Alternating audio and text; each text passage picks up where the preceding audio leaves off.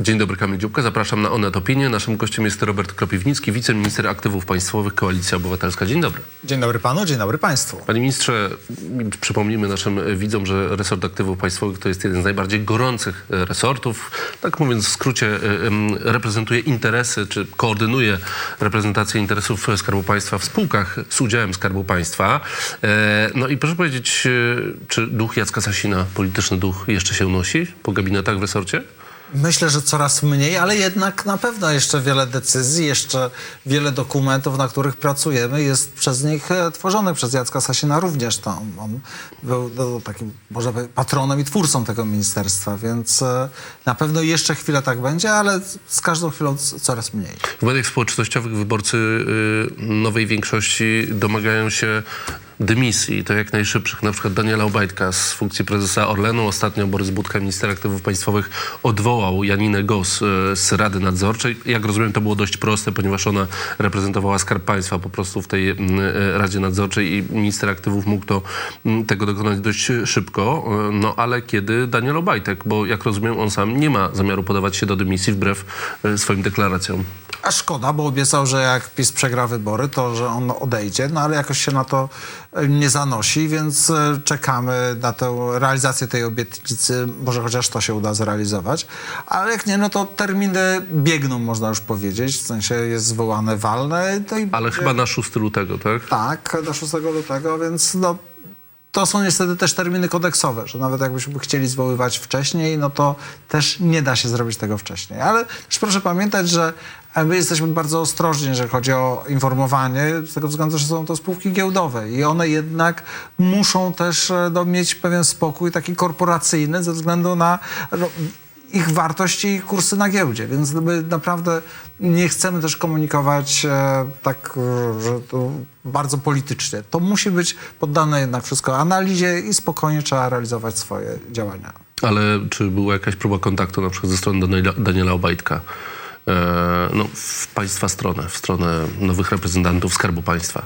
No jest od tego Rada Nadzorcza, jest od tego cały ład korporacyjny i myślę, że do tej pory też nie było pewnie takich kontaktów, ale też nie ma potrzeby. Będziemy analizować też działalność spółki, bo proszę pamiętać, że to jest absolutnie kluczem. Możliwe ocena działalności spółki na tle całej gospodarki. No dobrze, ale pan powiedział, że nie chcecie informować, ponieważ to jest spółka giełdowa, no ale nie chce mi pan powiedzieć, że Daniel Obajtek ma jakiekolwiek szanse na zachowanie stanowiska. Myślę, że będzie walne, pewnie będzie nowa Rada Nadzorcza i oni będą decydować, ale powoli, naprawdę poczekajmy.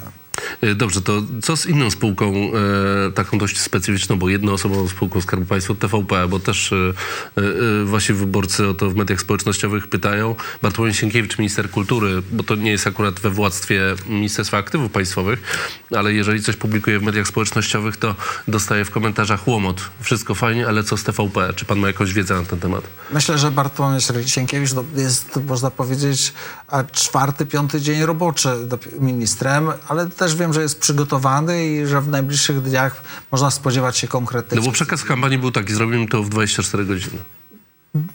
Objęliśmy tak naprawdę resorty w czwartek. Dzisiaj jest poniedziałek. Proszę chwilkę poczekać. Bartłomiej Sienkiewicz, z tego co wiem, jest dobrze przygotowany i ma w tej sprawie konkretny plan, który będzie realizował. Jak nie dzisiaj, to w najbliższych dniach będzie realizowany bardzo konkretnym scenariusz. A czy w grę wchodzi na przykład uchwała sejmowa dotycząca Rady Mediów Narodowych? Ponieważ wiemy, z 2016 roku był taki wyrok jeszcze Trybunału Konstytucyjnego pod przewodnictwem Andrzeja Rzeplińskiego, który stwierdził, że de facto Rada Mediów Narodowych bezprawnie uzyskała, czy posługuje się bezprawnymi narzędziami, jeżeli chodzi o powoływanie władz spółek medialnych, spółek mediów publicznych. Czy można się spodziewać też uchwały w tej sprawie, która de facto wykonywałaby ten wyrok? Cała konstrukcja Rady Mediów Narodowych jest obejściem konstytucji właśnie Krajowej Rady Radiofonii i Telewizji, bo to ona miała być konstytucyjnie takim organem, który stoi na straży pluralizmu w mediach, który stoi na straży właśnie powoływania niezależnych zarządów w spółkach. To ona miała pilnować ładu medialnego w Polsce. PiS to ominął, powołując tą Radę Mediów Narodowych, do której wyjął kompetencje powoływania zarządów i rad nadzorczych we wszystkich spółkach medialnych i to jest absolutnie naruszenie konstytucji, co zostało potwierdzone wyrokiem Trybunału i myślę, że jest to jeden z poważnych scenariuszy, który jest rozważany w Ministerstwie Kultury. To nie jest mój resort, więc też ciężko mi mówić, co dokładnie będzie i myślę, że minister Sienkiewicz sobie z tym świetnie poradzi. No dobrze, ale to pytając pana jako posła Koalicji Obywatelskiej, czy pan sobie wyobraża, że TVP z takim przekazem, jaki cały czas jest sączony właśnie z programów tej firmy, tej instytucji, pan sobie wyobraża, że ta spółka, czyli TVP nadal będzie kierowana przez te, a nie inne osoby, nie wiem, w święta Bożego Narodzenia, w Sylwestra, w Nowy Rok? Czy państwo uważacie, że tak powinno jeszcze być? Uważam, że jak najszybciej czy spółki medialne, czy generalnie telewizja publiczna powinna być właśnie publiczna, a nie pisowska, bo ona jest cały czas partyjna i to jest nieszczęście i ten przekaz tak jednostronny, tak sączący nienawiść właściwie, to jest szkodliwy dla państwa polskiego i tu minister kultury myślę, że musi reagować w tej sprawie. Jarosław Kaczyński, czy Rada Polityczna Prawa i Sprawiedliwości w weekend wydała taką uchwałę w obronie wolności słowa. Jak się pan do tego odnosi? PiS alarmuje, że państwo mają plany czystek wśród dziennikarzy, choć ja akurat tam zbyt wielu dziennikarzy już nie widzę. Są tam raczej funkcjonariusze pisowscy, którzy działali na rzecz jednej partii, no i oni się czują zagrożeni. Ja się wcale nie dziwię, że ich partia matka teraz wzywa do obrony swoich członków. To jest, można powiedzieć, naturalne. To też pokazuje, na czym im zależy. Zależy im tylko na tym, żeby przedłużać swoje istnienie i swoje takie macki w mediach publicznych bronić. To jest nieporozumienie właściwie i to, że ten ścisły związek tych ludzi, ich narracji z narracją partyjną jest oczywisty i to trzeba przeciąć. A państwo się spodziewają, że ta druga strona, czy ci, którzy tam cały czas pracują, przygotowują się na taki wariant, w którym państwo będziecie próbowali to przeprowadzić siłowo?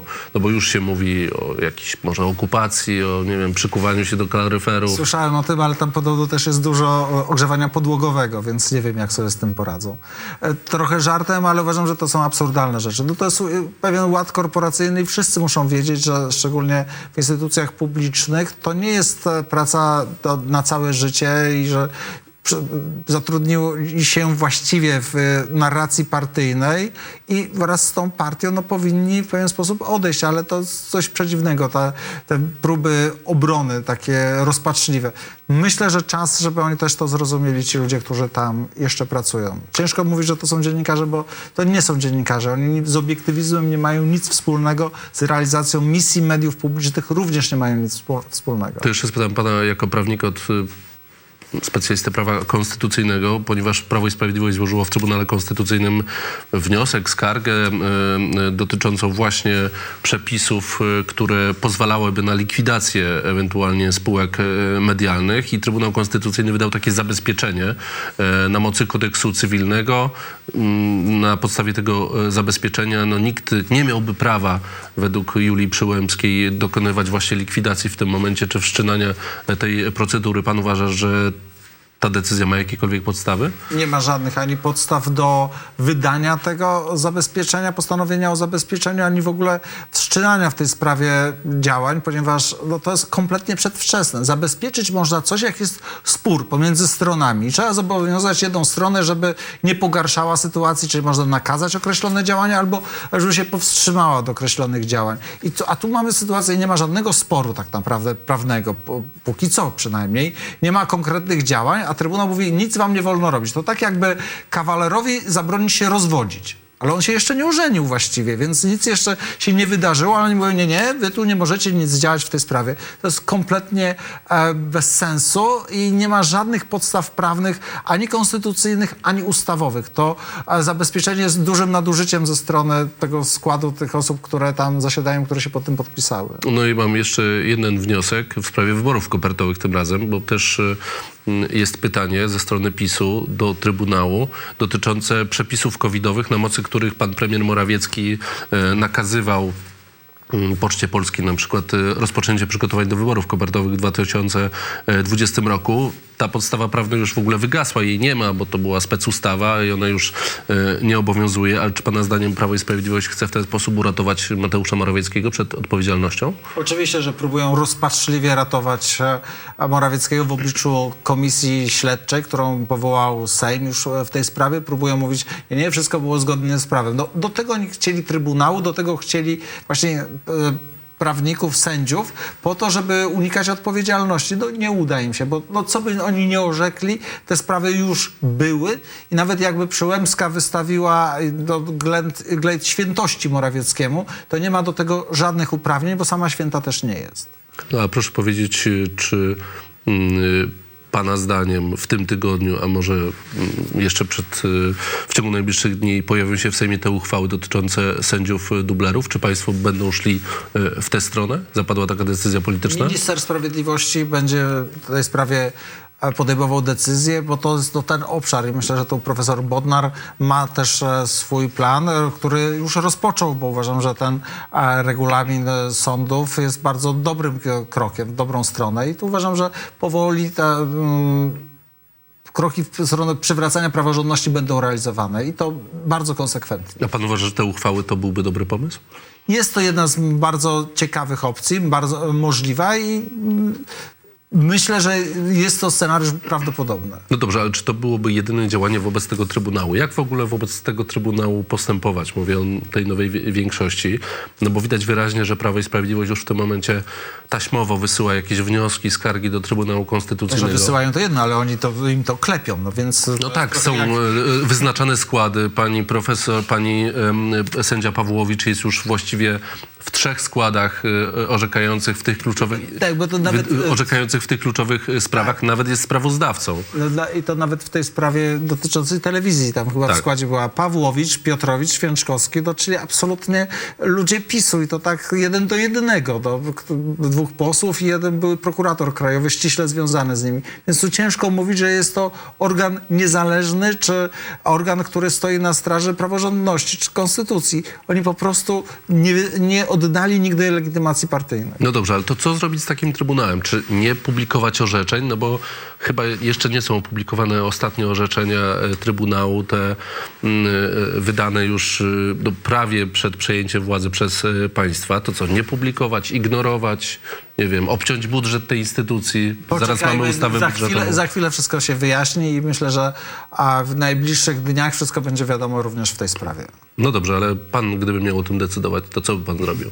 Uznawać tę instytucję za de facto niedziałającą, nieistniejącą? Ciężko zgadzać się z tym stylem funkcjonowania i myślę, że tu minister sprawiedliwości będzie rekomendował bardzo dobre i sensowne rozwiązania, bo rzeczywiście ciężko traktować poważnie taki skład z panią Pawłowicz, Piotrowiczem, Święczkowskim, który da wniosek posłów PiS-u, czyli kolegów tak naprawdę pani Pawłowicz i Piotrowicza, wydają coś w imieniu Rzeczypospolitej. Ale poczekajmy, za chwilę będzie wszystko wiadomo. To jeszcze chciałem spytać o Antoniego Macierewicza, to już w ogóle nie jest pana resort obrony.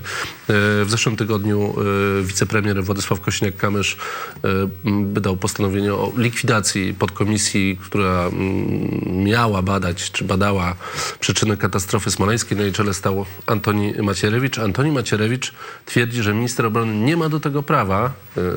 Mało tego, dzisiaj na 12 zwołał posiedzenie podkomisji. Do dzisiaj według tej decyzji Władysława Kosiniaka-Kamysza podkomisja miała się rozliczyć ze sprzętu, z gabinetów.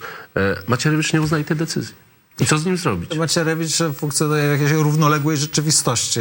Ta komisja w ogóle już nie powinna działać od dobrych kilku lat tak naprawdę, bo ona już nic nie miała do roboty, ale chodziło o ochronę dla Macierewicza, gabinety, samochód służbowy i pensje dla jego kolegów. No to jest absurdalne. To naprawdę pokazuje skalę odklejenia od rzeczywistości. I myślę, że minister obrony sobie z tym doskonale poradzi. Jak po prostu ma instrumenty do tego, żeby zamknąć ten byt, który już dawno powinien przestać funkcjonować. A pan uważa, że w ogóle sprawa katastrofy smoleńskiej i badania jest zamknięta? To znaczy zamknięcie podkomisji, można powiedzieć, załatwia sprawę? No przypominam, że jeden raport już był w tej sprawie, raport komisji Jerzego Millera. I to jest dokument, z którym Macierewicz próbował walczyć, który chciał unieważniać, a w związku z tym, gdyby skutecznie unieważnił, to pozostaje tylko właściwie jedynym dokumentem raport Anodiny, co jest absurdalne, jeszcze mocniej. Więc mam nadzieję, że teraz w resorcie ta sprawa zostanie poważnie potraktowana i sensownie zarówno rozliczona na poziomie dokumentów, jak i opisu, czyli całej narracji. Bo to, co robił Macierewicz, no nie mam żadnych wątpliwości, że miał służyć wyłącznie bieżącej polityce. No a myśli pan, że w ogóle jest sposób na to, żeby... Czy jest sens w ogóle jeszcze próbować Antoniego Macierewicza w jakiś sposób rozliczyć, zbadać, zrobić audyt? Czy pana zdaniem z tego mogą się urodzić jakieś konsekwencje karne dla samego Antoniego Macierewicza? Uważam, że to jest bardzo poważna sprawa i że w ogóle funkcjonowanie tej komisji musi być rozliczone, musi być zaudytowane i to pewnie minister obrony będzie realizował, bo to musi być podsumowane. No, państwo polskie musi wiedzieć, ile zapłaciło za fanaberię pana Macierewicza i jego kolegów, więc ten rachunek powinien Macierewiczowi być wystawiony. Robert Kropiwnicki, wiceminister aktywów państwowych, był gościem programu Onet Opinie. Bardzo dziękuję. Dziękuję. I dziękuję państwu. Do zobaczenia.